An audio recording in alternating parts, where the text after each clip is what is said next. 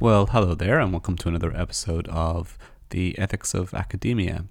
In this episode, I'm going to be talking to Helen de Cruz. Helen is the Danforth Chair of Philosophy at the University of St. Louis. She specializes in the philosophy of belief formation, focusing in particular on religious belief, mathematical beliefs, and scientific beliefs. Helen has quite an eclectic background, which is something we discuss in the podcast. She has 2 PhDs, one in archaeology and another in philosophy. She's also very active online. She contributes to the Philosopher's Cocoon blog, which gives a lot of advice to early career academics.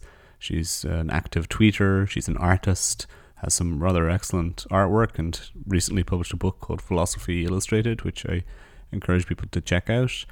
And she was also a science fiction writer. So a very diverse set of interests, and as you might imagine, we had an interesting conversation about all the various ethical issues and dilemmas that confront us as academics.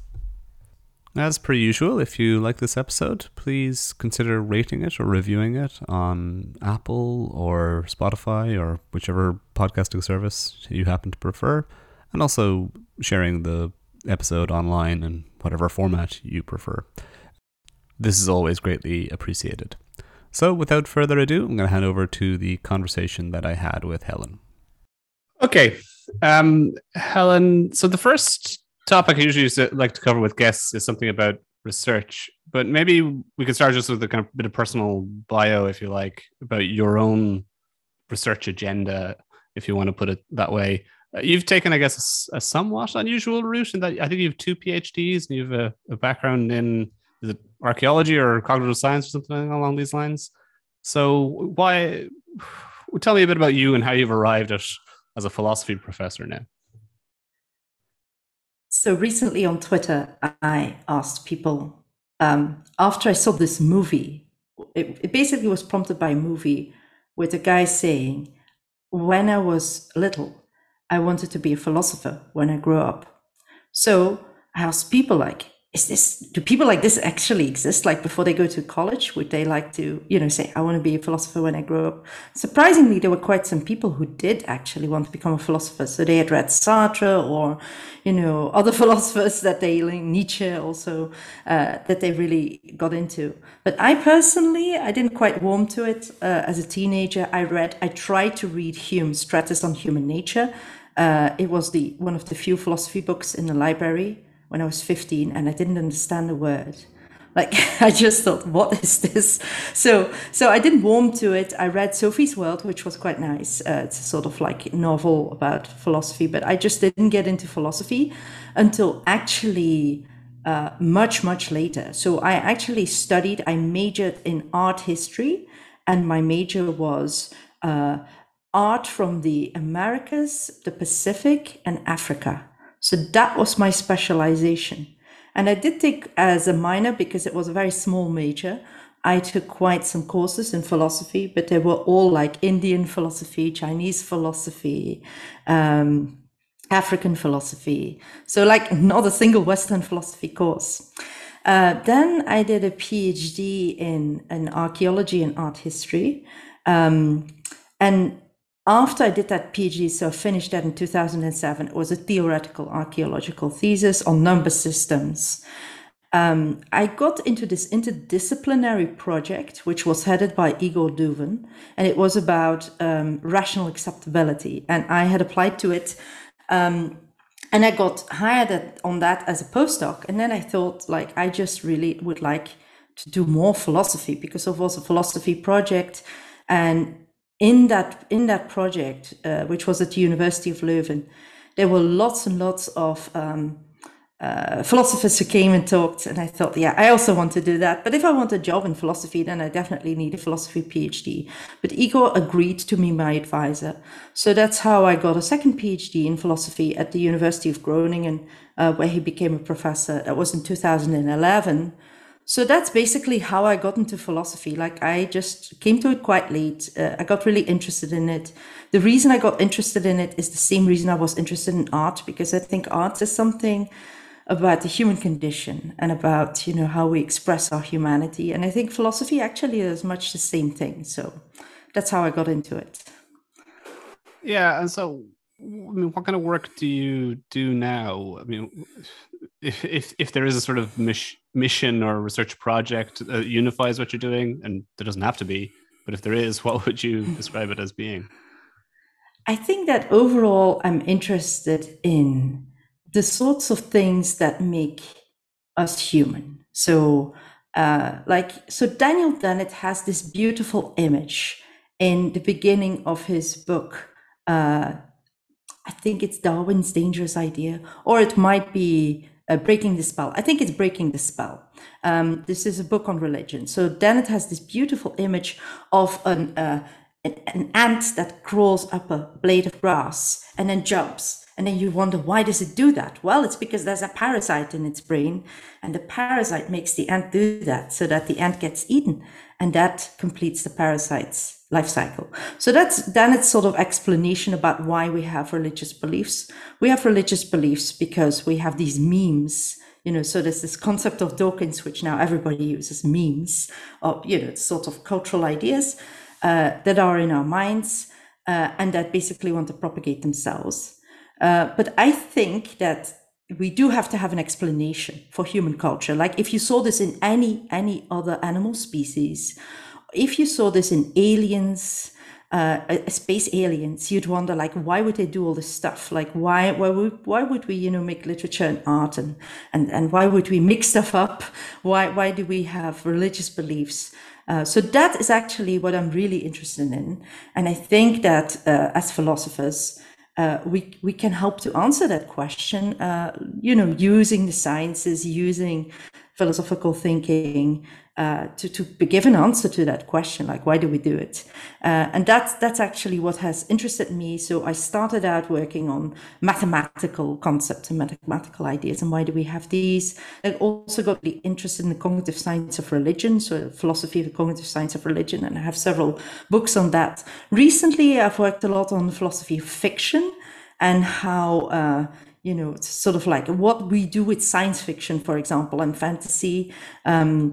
And so that's sort of roughly what I'm interested in and working on. Yeah, so it's kind of exploring the nature, or explaining different belief systems, kind of, you know, ranging from mathematics to religion to fiction. I get, and maybe also creative expression, maybe tying into your kind of art history background. Right? Yeah, and I mean, you know, what do you see as the value of doing that kind of research?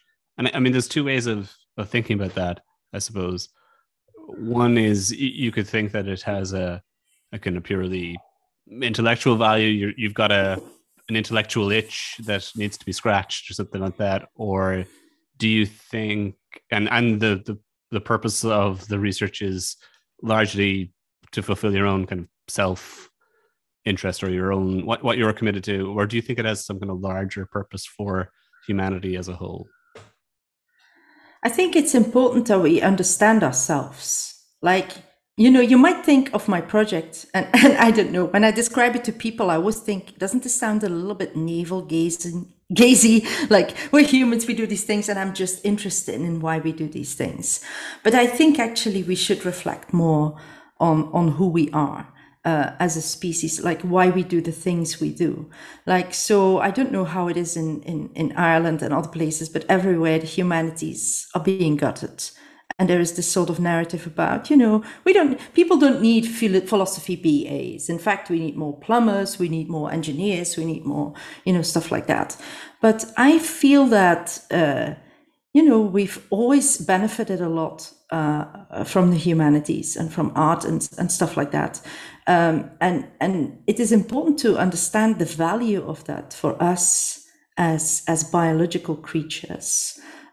So I'm hoping with my research to show that it has value for us, and so that we should continue doing it, that it is valuable for governments, for institutions, to put money into this, because it is really something that helps us to solve all sorts of problems and issues that we have, like of really practical importance, but also of sort of broader importance that contribute to our flourishing.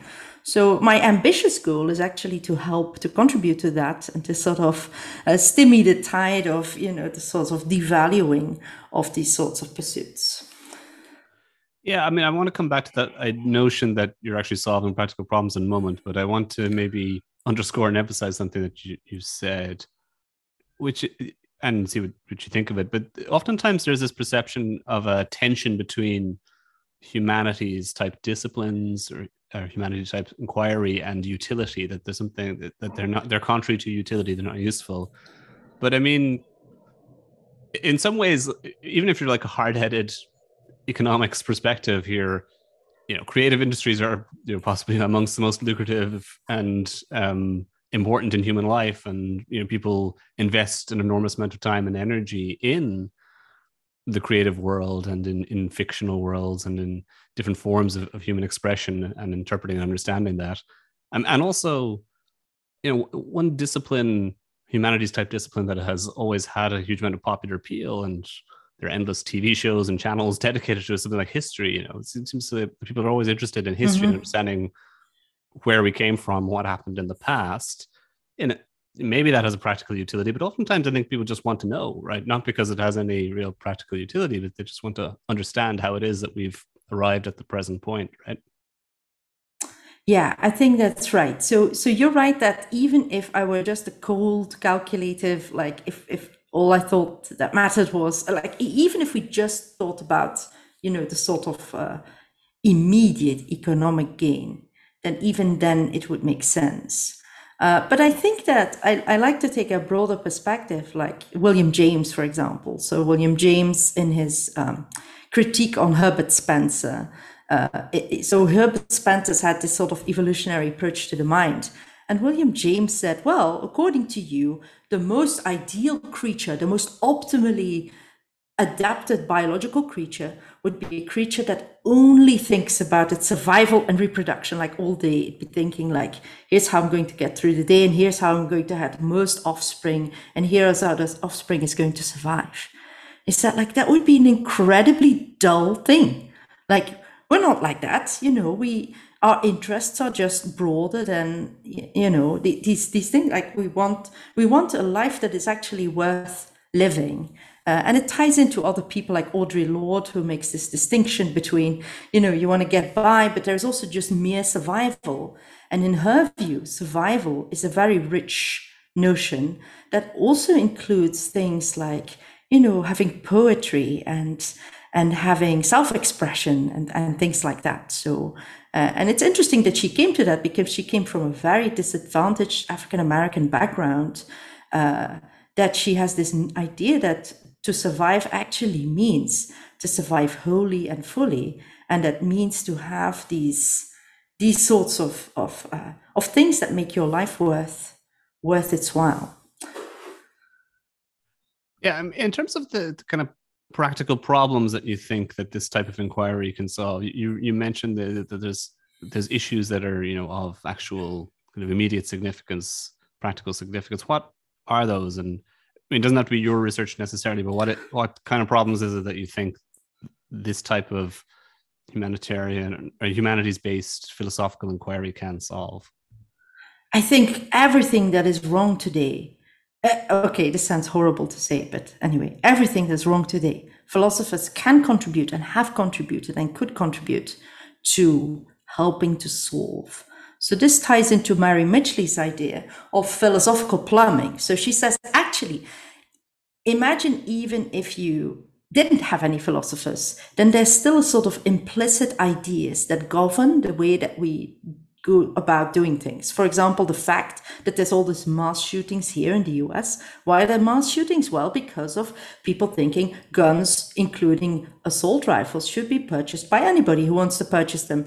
But why do they think that? Well, because of freedom. So they have this idea of freedom. And it's not an examined idea about freedom. It doesn't sort of distinguish between positive freedoms, negative freedoms, positive freedoms such as, like feeling secure, negative freedoms, of not being coerced or not being impeded. And so if you do not think about these things, there's still going to be philosophical plumbing behind it, right? There's still going to be unexamined ideas behind it, and behind everything that we do.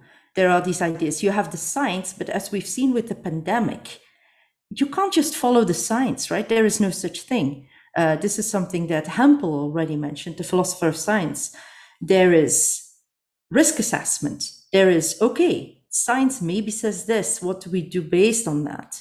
So you will always have the opportunity for philosophical ideas. So things about, like, say, the value of work, things about, should we give people a basic income? What should it look like? Or any other sort of money that is not sort of dependent on work. Things like how, like recently I saw this paper, it came just out in the Pacific Philosophical Quarterly, or I forgot where, and I also forgot the author, but I saw the paper very briefly. And it was about, like, what do you do with, like, really, really horrible labor? Like, caring for people who are severely ill, collecting garbage, cleaning the streets. And this author argued, well, we should go back to the old socialist idea that everybody does a little bit of the work that nobody wants to do. And he argued that this was better than alternatives such as, like, pay it more and things like that. So all the sorts of things that are now and have been for a while, all sorts of problems, climate change, etc. I think philosophy can help to solve those, because philosophical assumptions help to structure what our world looks like and how we engage with it. Yeah, look, I mean, I want to believe that too, right? But do you not think that philosophers also contribute maybe a great deal of confusion to these kind of practical questions, in the sense that, I mean, if you mentioned gun rights, I have a book on my shelf behind me from Oxford University Press about debating gun rights, in which you have one philosopher defending the idea that there should be a right to own guns as a core component of the right to self-defense, and another critiquing it. Now, I'm pretty confident that if you survey the majority of professional philosophers, the view that defends gun rights would be in the minority, but you still have philosophers that will defend that position. And that's just one example amongst many. You can find philosophers who will defend all manner of bizarre, counterintuitive, maybe even counterproductive ideas. Some of these examples have come up in previous podcasts, but that David Benatar can defend this anti-natalist position. And I mean, maybe more notoriously and controversially in recent times, Stephen Kirshner, who's written a number of papers, about kind of anti-egalitarianism and anti-consent, and a paper which I don't want to misrepresent, but certainly kind of toes the line between what is acceptable and plausible when it comes to the defensibility of adult-child sex, right? So, I mean, if we have examples like that, is philosophy really that useful, practically speaking? I see what you're saying, right? So, and I do share that concern, but I think that is why it's important to, maybe I am sort of drawn, although I sort of waver. I've wavered over the years of this view of Helen Longino, that you should just have a diffusion of epistemic authority. Like, I don't mind that there are philosophers who give sophisticated defenses of gun rights. Like, maybe, who knows, maybe they're right, and the right to self-defense really outweighs, all the suffering. I don't know, right? I mean, I haven't thought about these issues in great field. Like, I'm not specialist on self-defense. So,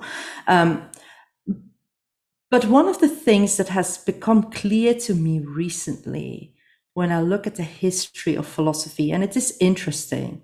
So there's this book by Peter Park. I don't know if you know it. It's about that systematically out of philosophy, out of the canon, the Western canon, that non-Western philosophy was systematically cut away and sort of sanitized away. And that's very interesting. Like, so it's a sort of like the philosophy that we now get a lot of it is actually really harmful. So I totally get your point. Like take Locke's idea about you can just take it if it's of nobody. That means you can just take it as long as that's enough for other people to take. So the Lockean principle is a principle that was very handy for the colonists at the time in the United States. Take away land that was common land that was used by indigenous people.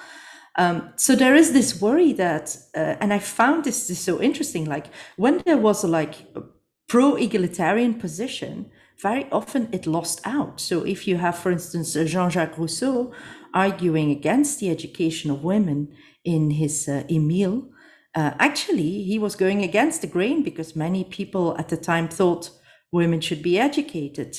Similarly, you had Kant's very racist anthropology, but you had John Beattie, who had all sorts of trenchant critiques against Hume that would stand against that. But for some reason, the very racist philosophy made it, and the anti-racist philosophy didn't. And similarly, Aristotle argued pro-slavery, but he argued against people in his days and times who clearly were anti-slavery. So I do have this worry. Like, I don't want to be too rosy tinted glasses, that philosophy can and has been harmful, but particularly because philosophy can be harmful and has been used and continues to be used in things that I think are harmful. It is actually like, we don't know, of course, you don't know if the ideas that you're going to have are going to be good, but if you think you can improve things, if you can do something melioristic, then I think you should go ahead and do it, because it's going to happen anyway. If there's not professional philosophers, there'll be other people who come sort of with half-baked ideas. So you'll always have philosophical ideas that will govern how we do things. It's just a given. And so we should better try to do it as well as we can. Right. So that notwithstanding, pro-torture and pro-pedophilia and whatever, pro-human extinction views that exist. Yeah, I mean, in a sense, the solution to bad medicine isn't necessarily no medicine; it's better medicines. And in a sense, you can kind of make a similar claim about bad philosophy, quote unquote, that the solution to that is just better philosophy or philosophizing. I mean, you raise a question there indirectly, or thought indirectly, about philosophy as an institution, if we can think about it in that sense. And I mean, maybe it doesn't make sense to think about it that way. But nowadays we can certainly think of philosophy as a discipline that takes place within institutions. Historically, I guess that wasn't always the case, right? But the notion that certain views are excluded systematically, that's one concern about philosophy as an institution. Another concern, which has become very prominent in recent times, is about philosophy excluding particular peoples, from racial or ethnic or different gender backgrounds from the academy. And I get, this is a critique of the academy more generally, or university more generally, but do you have any thoughts on that? I mean, beyond some of the obvious points, but like, do you think, is there a way of overcoming that legacy? Is this something that is not being taken seriously enough? What are your thoughts on that? So I have several ideas on this. I have written a few years ago an article about prestige in academia, which is maybe what led to this invite for this podcast. I don't know. But I think that there's lots of intersectional dynamics going on there. And I think that means that we have to continue to think about how we can make philosophy a welcoming place for as many people as possible. And I'll give one example. So a few years ago, several years ago, you had this blog called Feminist Philosophers. And one of the things the blog did, I don't know if you saw the blog, it's now discontinued. It had the Gendered Conference campaign. And the Gendered Conference campaign was basically a campaign against all male panels and all male volumes and stuff like that. And I feel like that campaign was a great success. And it was also, but one of the things that made me think about this And it's almost like people think immediately about, oh yeah, gender. Let's make sure, if we've got like 5 speakers, there should be at least 1 woman, right? But there was this paper by somebody who basically, he didn't mean it, I think, in good faith, saying, yeah, why not also make sure there's 1 disabled person and 1 person of color and 1, and he clearly meant this to discredit the campaign, but there is a legitimate question there, right? Like what makes gender uniquely important in that respect? And so you had the commissioning editor for philosophy at Cambridge University Press, who said, I have seen so many volumes die in the stage of conceptualization quite far because people could not find a single woman to contribute. And I found that quite interesting. So I'm thinking, like, yes, gender is important, but I think we have to continue to think about how we can make philosophy more accessible. And one of the things, just one thing I want to highlight that doesn't get enough attention is that there are philosophers all over the world. For example, there are lots of philosophers in African departments, but except for a few philosophers in South Africa, nobody ever gets invited, nobody ever gets into panels, nobody ever gets into editorial boards. There are no conferences organized there. And if there are, then, it's something like, oh, let's do one close to Kenya National Park so that we can have a great holiday, but not in a way that really benefits the people locally. There's also huge visa issues. So it's incredibly difficult for people from developing countries to even attend conferences.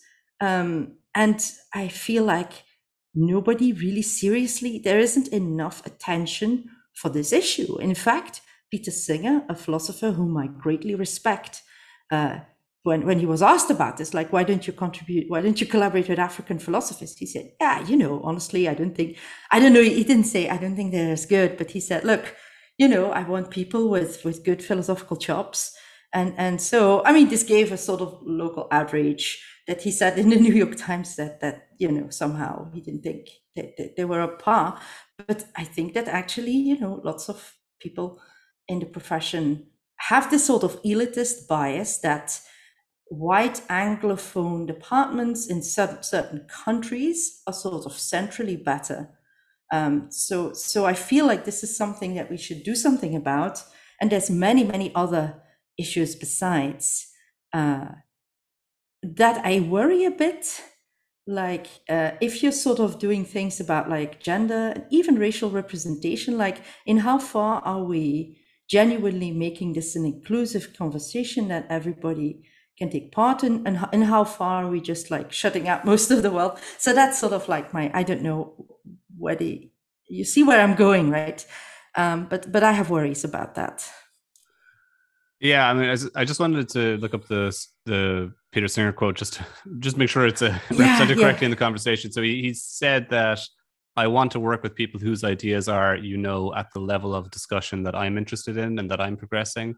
If you're thinking of the work of Africans, for example, I don't know the work of many of them that is really in the same sort of, I'm not quite sure how to put this, participating in the same discussion as the people you've just mentioned, or some other Western or global North-based philosophers, I guess. Right. So, I mean, he didn't come out and say explicitly that they're not as good, but there's kind of an implication there. I think may have backtracked on some of those comments subsequently, but people can look up the full details of that. But yeah, I did want to mention something about the Gendered Conference campaign that I found interesting about it, and one reason why a campaign of that sort might be quite effective. And I think you're right to say that it was effective, certainly within philosophy, but it definitely is something that changed my thinking about this a little bit, in that one of the goals of the campaign was not to engage in any sort of blaming or questioning the motives of people involved in organizing these campaigns. They just said, like, it was just to highlight any conference where you had all male panels, right?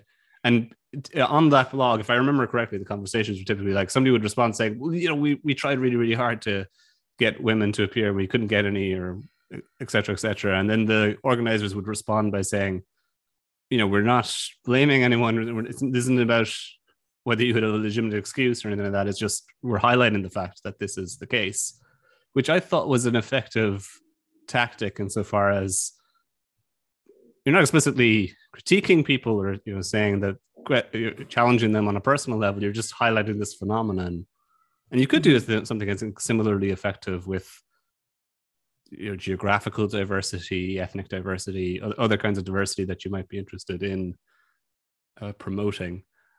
So yeah, I think that's actually an effective tactic for a campaign of that sort. Mm-hmm. Yeah. Sorry, now let me get my bearings on where I want to go next in the conversation. Yeah, okay. Let's kind of circle back a little bit here. We might ask another couple of questions about academic institutions towards the end. But one of the things I usually like to ask is about the duty of an academic, if any, to the public, right? And one of the things I would note about you, when you asked like why you were invited to be on the podcast, or you didn't ask, I suppose you queried it in one of your answers, but one reason is that you're somebody who's very active online, right? And so you write a lot on this website, The Philosopher's Cocoon, which is, I guess, directed towards other academics, giving kind of advice. You're very active on Twitter, although maybe that's a slightly more recent phenomenon. But I mean, I've known about you for a very long time. So you're somebody who's you're very prominent, I would say, at least in the online world that I spend a lot of my time. And you do a lot of things like the beyond just your core research. So why do you do that? And what do you think the value of that is? So I think that for many academics, doing things publicly like that is supererogatory in the sense that I think that many people, like, let's face it, many academics now don't even have a tenured position. And I didn't for a long time when I did all this public stuff. I just thought it was interesting to try to disseminate philosophical ideas. Like, on the one hand, I'm interested in disseminating them to a wider public, because I think many people want a bit of philosophy in their lives, but it's also very daunting. And we sometimes, I think, revel a little bit in that. Like, there's a lot of sort of what I see in philosophers when they are online, and I don't blame them, is things like, gotcha. Plato didn't really say that. Actually, Plato said this, and then something super obscure comes, and then I'm thinking, yeah, I'm not an ancient philosopher. What do I know? But immediately people say, oh yeah, I've heard of Plato. He said this. No, he didn't. I've heard of Kant. He said this. So there's this sort of thing about, you have to be super precise, right? And when people who are not philosophers, try to get into the conversation with philosophers, what we often do is we sort of try to, wriggle at the, sort of debate their understanding of philosophy. But I think that is a very unproductive way to do things. Like, I think that that what you can do is try to give people a better understanding, give them tools, rather than saying, hey, your understanding of Nietzsche is completely wrong. You could just say, like, here's some of the things that Nietzsche says, and here's how that's relevant. So that's the sort of public philosophy I really like. It gives people tools for thinking. Sometimes you need a different perspective on things. Like, we have this in everyday life, right? That you're sometimes stuck. Like, you're stuck in a certain way, like you can't make headway in a certain problem. And then you have a friend and they give you a different perspective. And I think actually philosophers are a bit like, dead and living friends who give you a different perspective on all sorts of things.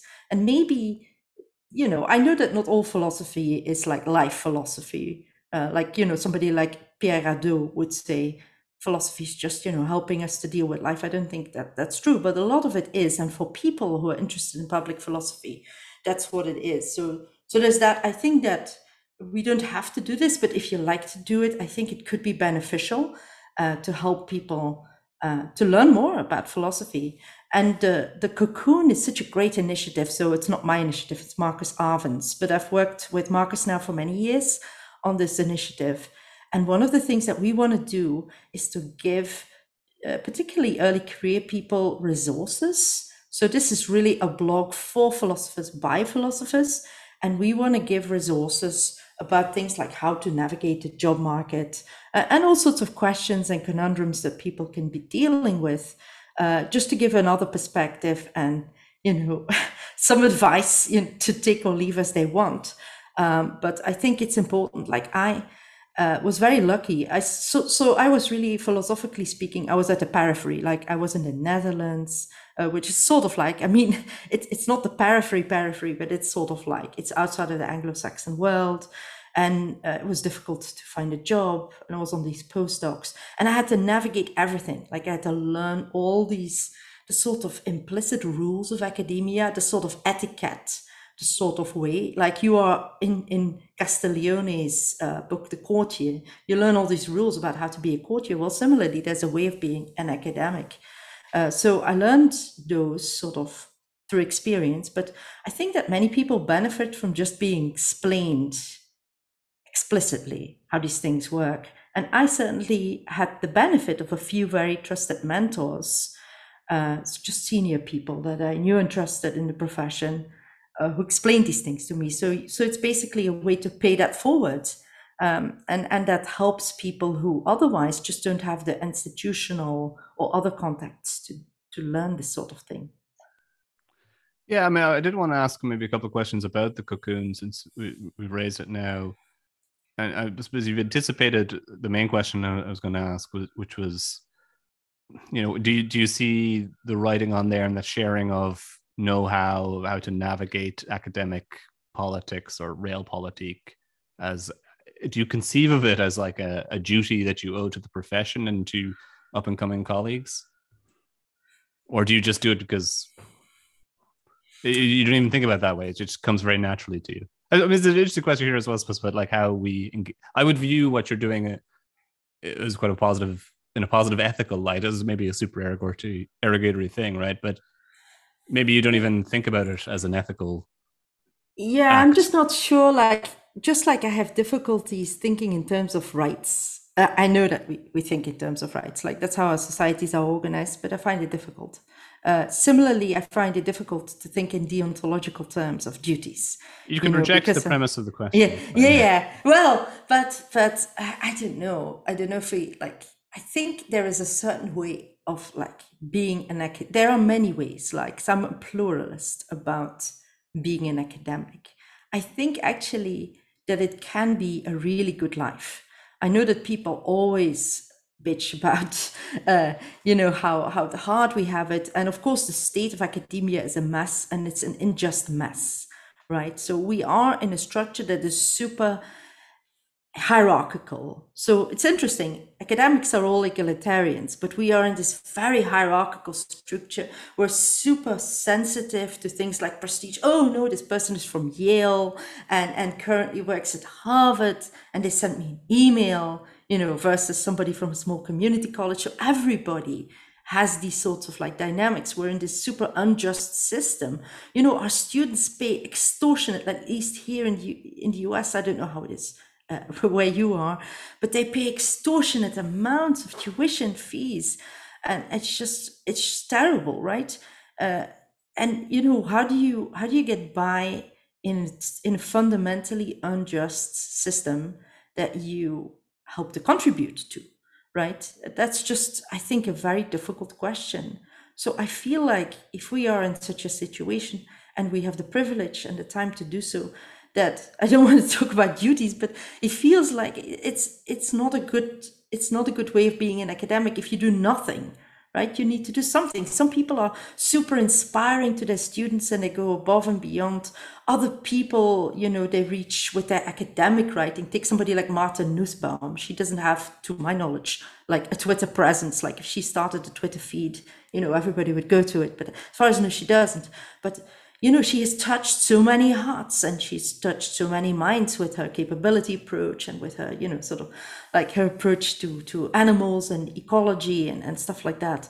That's a good way of being an academic, right?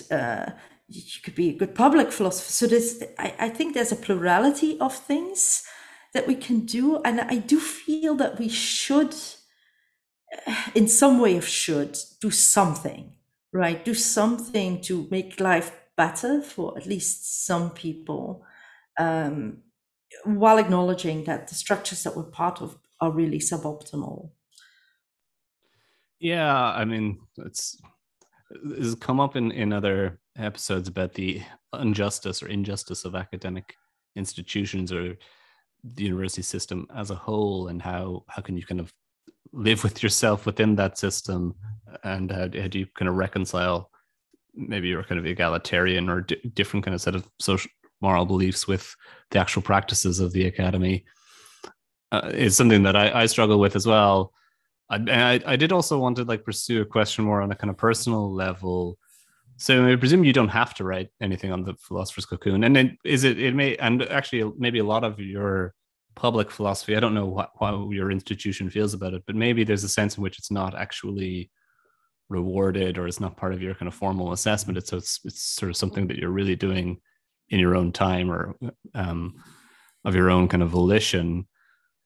How do you kind of reconcile that? I mean, do you struggle in your own kind of life about kind of balancing what is in your interest as a career academic versus what you like to do? How do you manage those conflicts? I mean, just I can speak kind of from my own perspective here, and I've written about this publicly on my website. And I mean, this might be part of your experience too, but I mean, I've certainly found this very hard for myself when it comes to my role as a parent and doing research or any writing. And that, you know, I've 2 kids under the age of 3, so you know that has its own kind of challenges.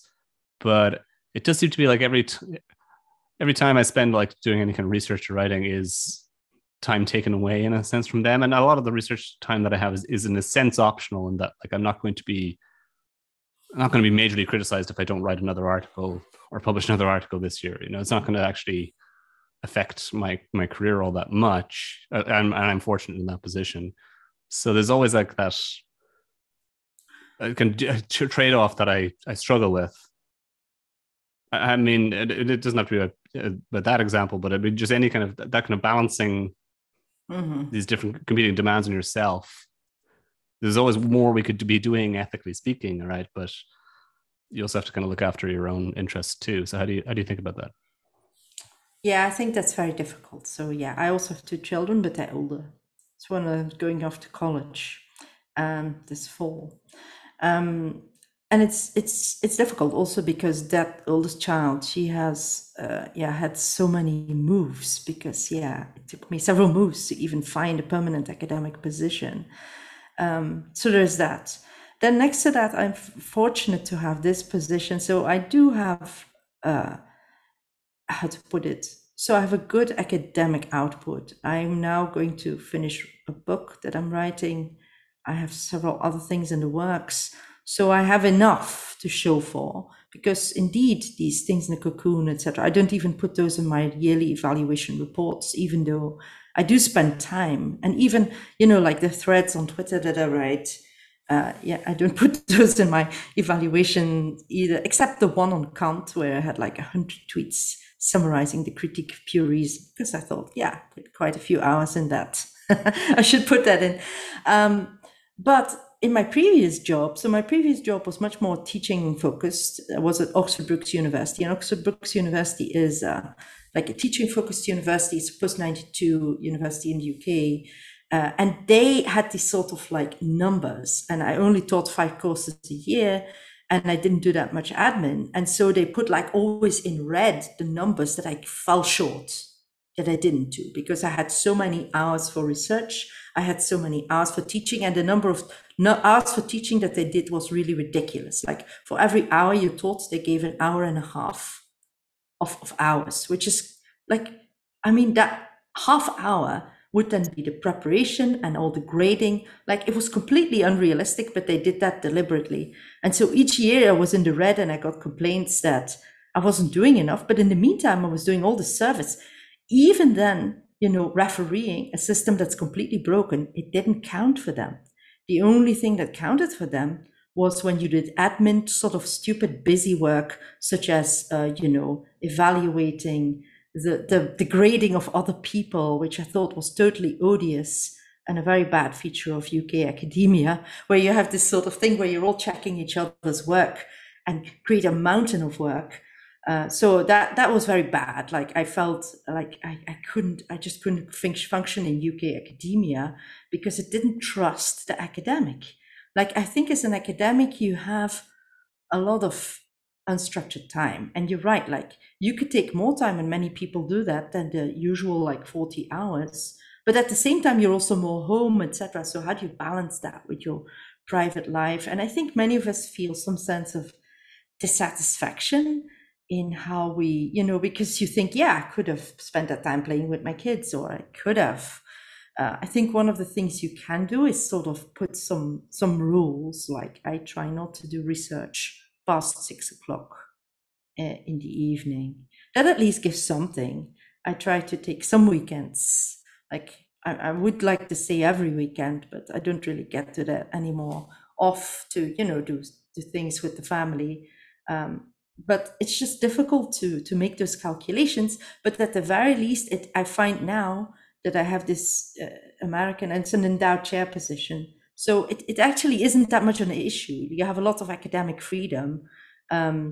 So then at least you can make your own calls about how much you want to put into each, rather than sort of like hours and numbers. Like I think that we don't really work well with that sort of system. Since you raised this, I was going to throw this in as a kind of question and see what your review is. How many papers do you think you should review per year? And I'm not asking like how many do you, but how many do you think you should, or one should, an academic should review? I think one formula that I heard that is good, and I definitely always meet that, but I referee more because I'm in the editorial board of several places, and so you do have to referee more, is to referee at least double of the papers you submit. So if you submit, say, 3 papers a year, I don't say like write, but submit. Sometimes a paper you have to unfortunately submit to more than one journal because it gets rejected. So say you submit 3 papers, then I think you ought to, and I really think here the duties apply, except the referee 6. I think that's a nice sort of number because it would make it more sustainable. However, one of the things that I did notice is that many senior academics, and I'm also now, I don't submit that much to journals anymore. I still do, but I concentrate on like editing books and writing books. But I still think even so that, something like six to 10 papers a year seems to me like, unless you are, and I think definitely if you're an adjunct or in another, then you can do less, right? But if you are in a tenured or tenure track position, that sort of seems to me like a good ballpark figure. I just put it out there because I do edit several journals and I have such a hard time finding referees. Yeah, I mean, talk a bit about that because you did kind of recently talk about this online and you mentioned it in this conversation that the refereeing system is broken. I mean, this isn't necessarily a purely ethical thing, but though it does tie into maybe the duties of at least senior academics. Why is it so broken? I think because it is not valued, right? It's just people will make rational decisions. That people are by and large rational. Refereeing doesn't, and people also have this. Okay, so I've talked about this to several editors, and I think off the top of my head, 5 editors of 5 different academic journals. Because I'm just saying this because when I put it out there on the Cocoon, you had lots of people who said, no, I don't have a problem finding referees. If anything, it's better now. But I don't know. Like I talked to these 5 editors of philosophy journals, and they all told me the same thing. The system doesn't work and has significantly worsened since the pandemic. So it seems to me also that since the pandemic that people sort of like, this was a huge shock to people's system and, has sort of pushed people out of their sort of routines. So all of a sudden you also find yourself like maybe you, and certainly I, like without childcare, and regular school, and your children are just at home the whole time doing school online, and you just feel like, I have no reserve. Like the mental stretchiness is gone, like the sort of amplitude of thinking, yeah, I can do this, I can handle this, and all of a sudden you're feeling like you're in this sort of really thin zone, and I feel that this sort of exhaustion of being in a place that doesn't have stretchiness to it, you just start to think, okay, what can I throw overboard? Let's not iron my clothes anymore. And also, let's not referee anymore. So I think it's just simply that.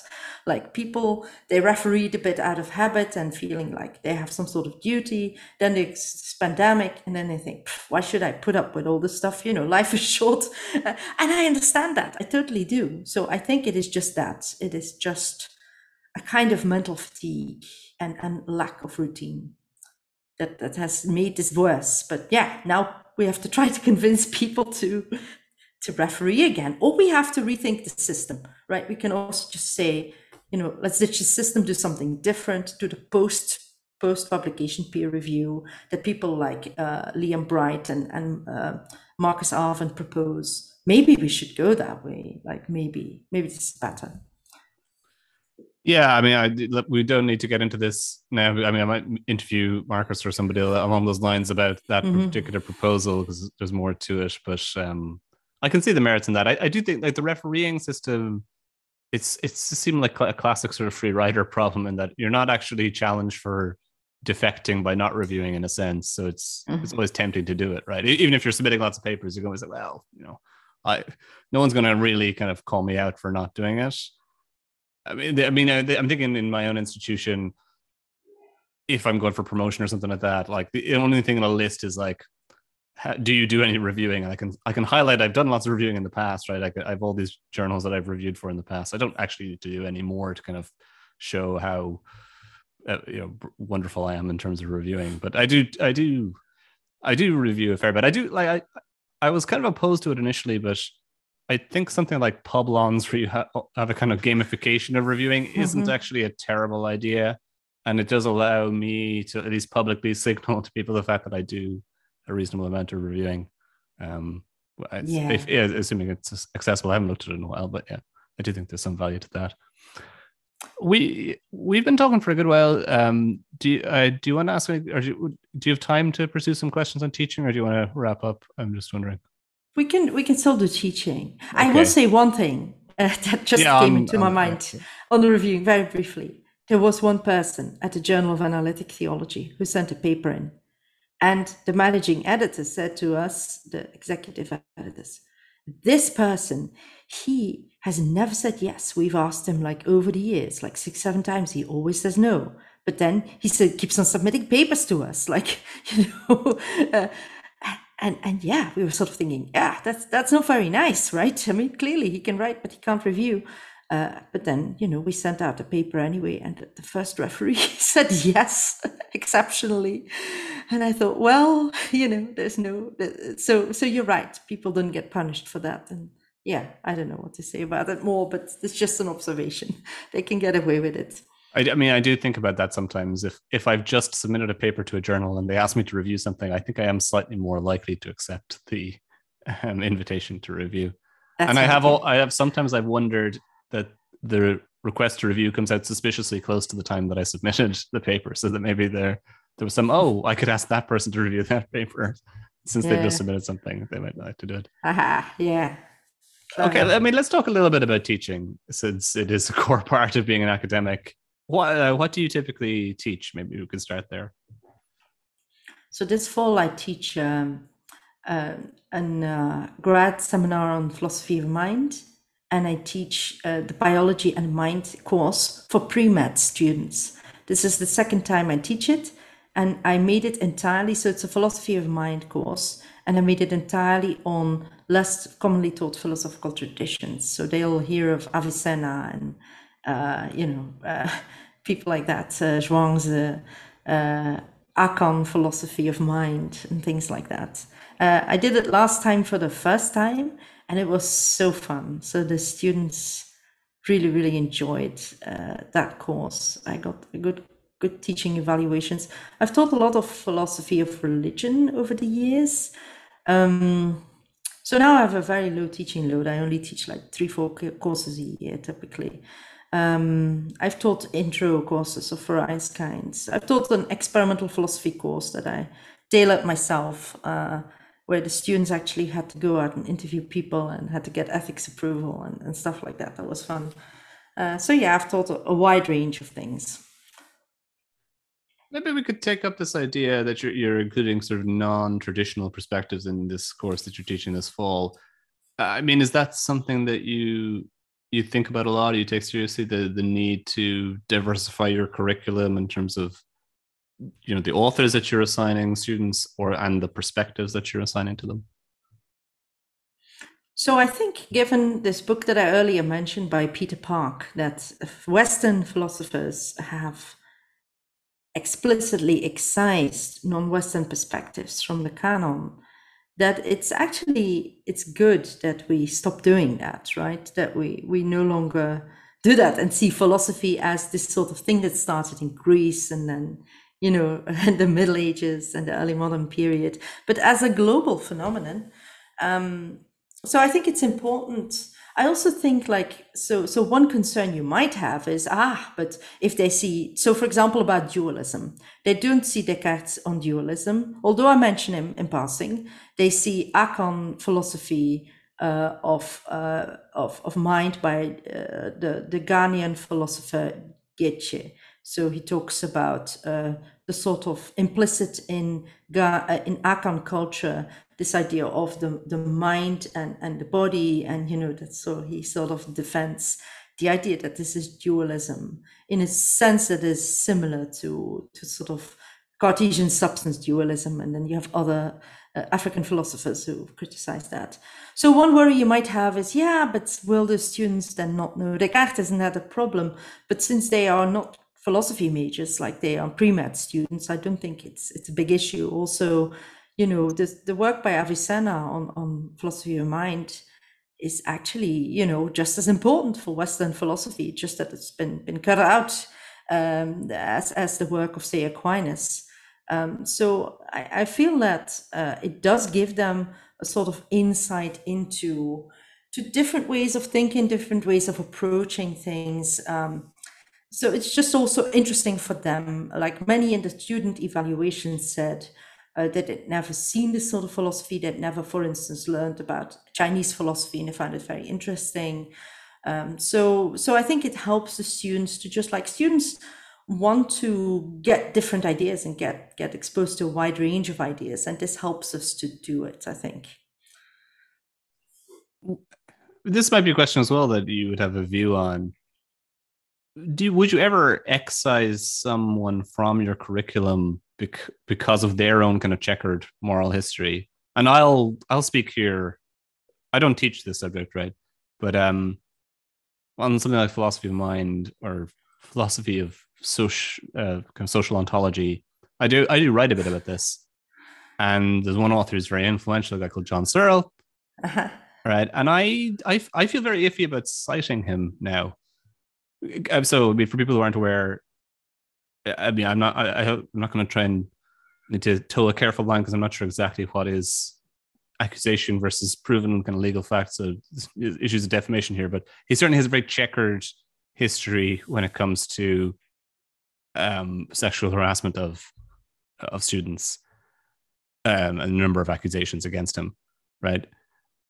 So, I don't know.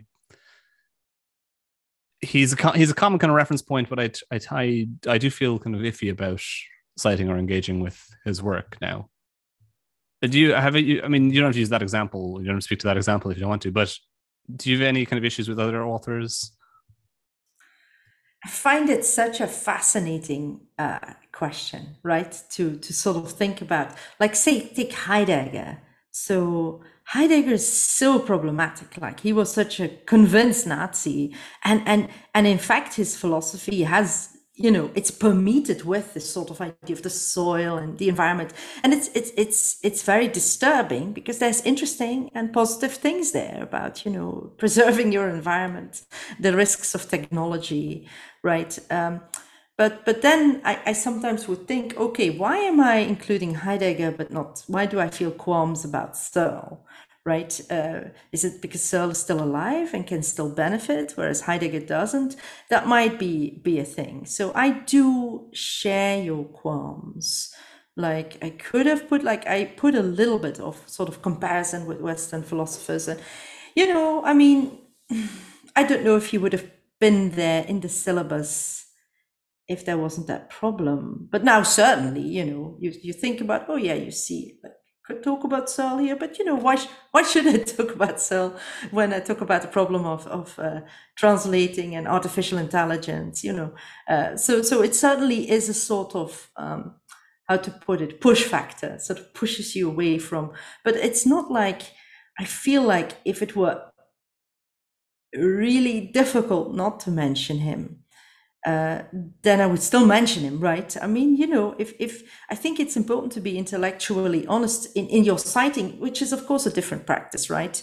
Like if Searle played a role in the sort of thing that you are writing, then I think it's important to acknowledge that.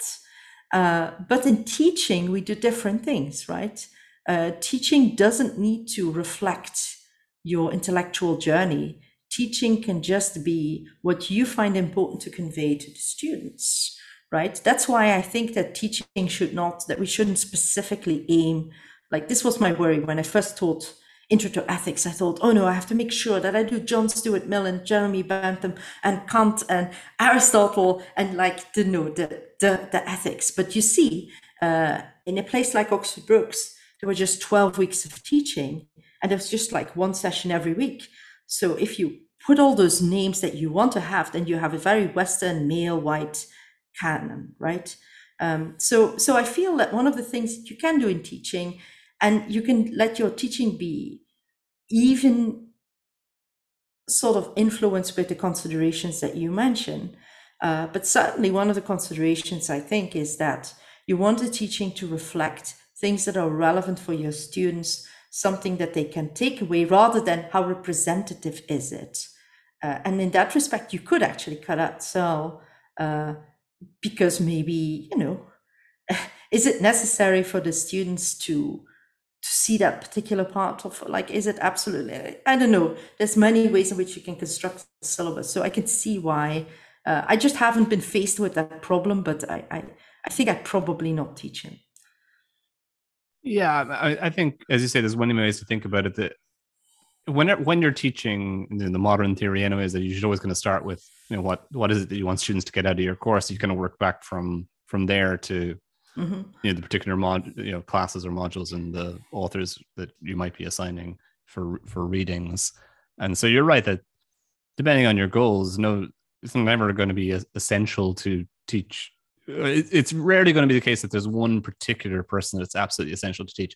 If you're teaching a course on Plato, of course you're going to have to assign Plato. Or if you're going to teach a course on ancient Greek philosophy, it's going to have to be in there somewhere. But if you're teaching something broad on the history of political thought, you don't have to assign the Republic to people. In fact, I would argue that in many ways that's a very inaccessible text to a kind of modern student undergraduate audience. You have to kind of explain so much about the historical context and what Plato was trying to achieve to really get them to appreciate it. You might be actually better off starting with something more contemporary, right? I mean, I just actually interviewed him, so the book is in my mind, but I might start with something like Jason Brennan's Against Democracy, because at least that's like really controversial and people can get right into it, right? But yeah, so there's different goals, different audiences, different purposes to teaching that you need to bear in mind when you're assigning materials.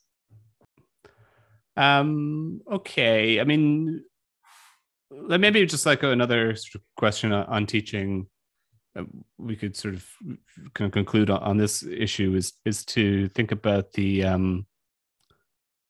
I suppose the end product of teaching, and maybe it's two separate questions I want to look at here. One is like, at the end of your courses, what do you typically want students to have achieved? What is the value of the course from their perspective?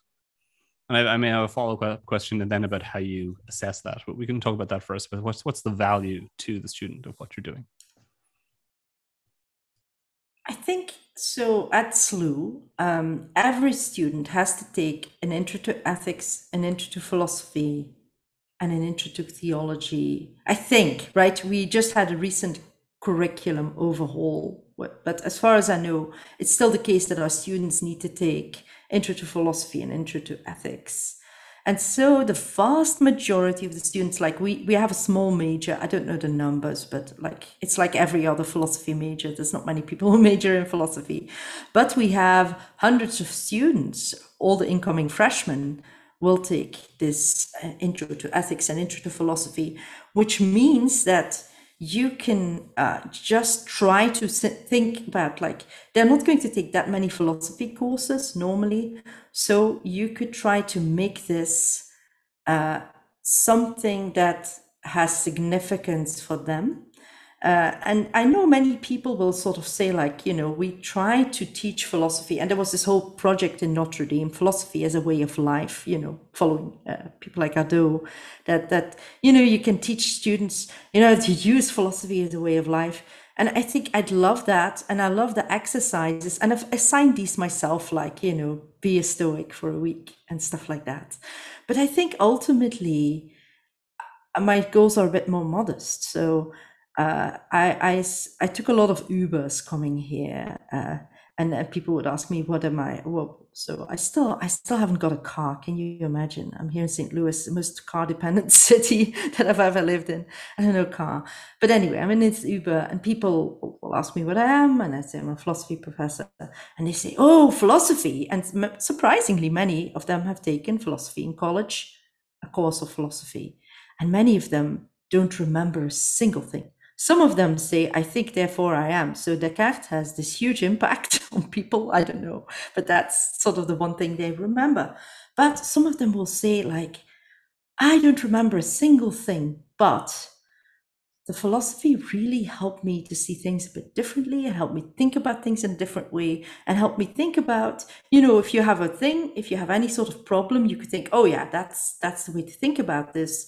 But in philosophy, I got the idea there's other ways to think about it too, right? And that I don't remember for the life of me, said one of these Uber drivers, what it was, but that has always stuck with me. So I'm thinking, if I could be that professor, then my mission is succeeded, right? I think that's the only thing we need to do, is like have some sort of intangible but enduring influence on how people perceive the world, like maybe not how they live, but something about how they approach problems in their lives.